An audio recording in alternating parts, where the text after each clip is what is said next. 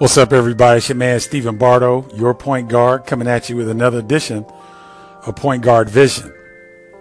I assist players and their parents in maximizing the basketball experience.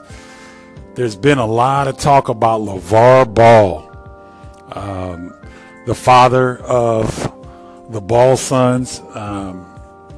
LaMelo is the youngest, and for some reason the oldest is escaping me. But LeVar Ball has been a center of a lot of negativity here lately, and I went to Twitter and got quite a reaction from my comments about LeVar Ball. And obviously, a lot of times on Twitter, people will not read the whole thread. They'll see one part and jump to conclusions. I had a few people do that to me, so a lesson learned. And whenever you hit a sticky subject like LeVar Ball and what he's trying to do with Big Baller Brand, and some of the comments he's made to women have been misogynistic. I don't condone how he treats women. I think he told the female referee out in the Vegas Summer League to stay in her lane. That's the second time we've heard of him use that derogatory language towards women. So I do not condone that. However, my point the other day was that Gary Parrish wrote an article about how Adidas had given LeVar Ball kind of the influence to remove a referee from calling a tournament game, and he said it was shameful.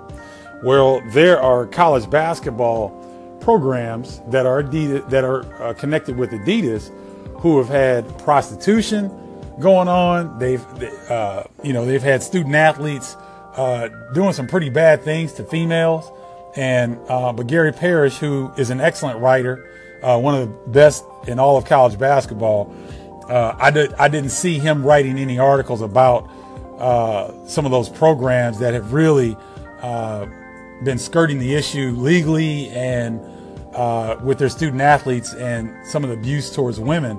But I didn't hear any outcry about that. I haven't heard, I didn't see Parrish writing any articles on that. And so I took to Twitter because, to me, there's a bigger issue here with LeVar Ball than media is concerned. LeVar Ball did something that no other black father has ever done, in my opinion, and that's try to control the narrative and try to use marketing and spin it to his favor and to his son's favor. And so that was my point, that I thought there was some hypocrisy involved. I think there's a race issue involved. And I think, again, that Gary Parrish is one of the best writers that covers college basketball that we have. I just took exception because I think he is part of the larger system that is created to ridicule a black father who is trying to work out the system, trying to utilize what he has at his disposal to make his sons as marketable as possible. And by no means would I use the tactics that he's used, because they don't sit well with me. But I will stand up and speak up for anyone, white, black, male, or female, who is trying to do the best that they possibly can for their children, whether it rubs some people the wrong way or not.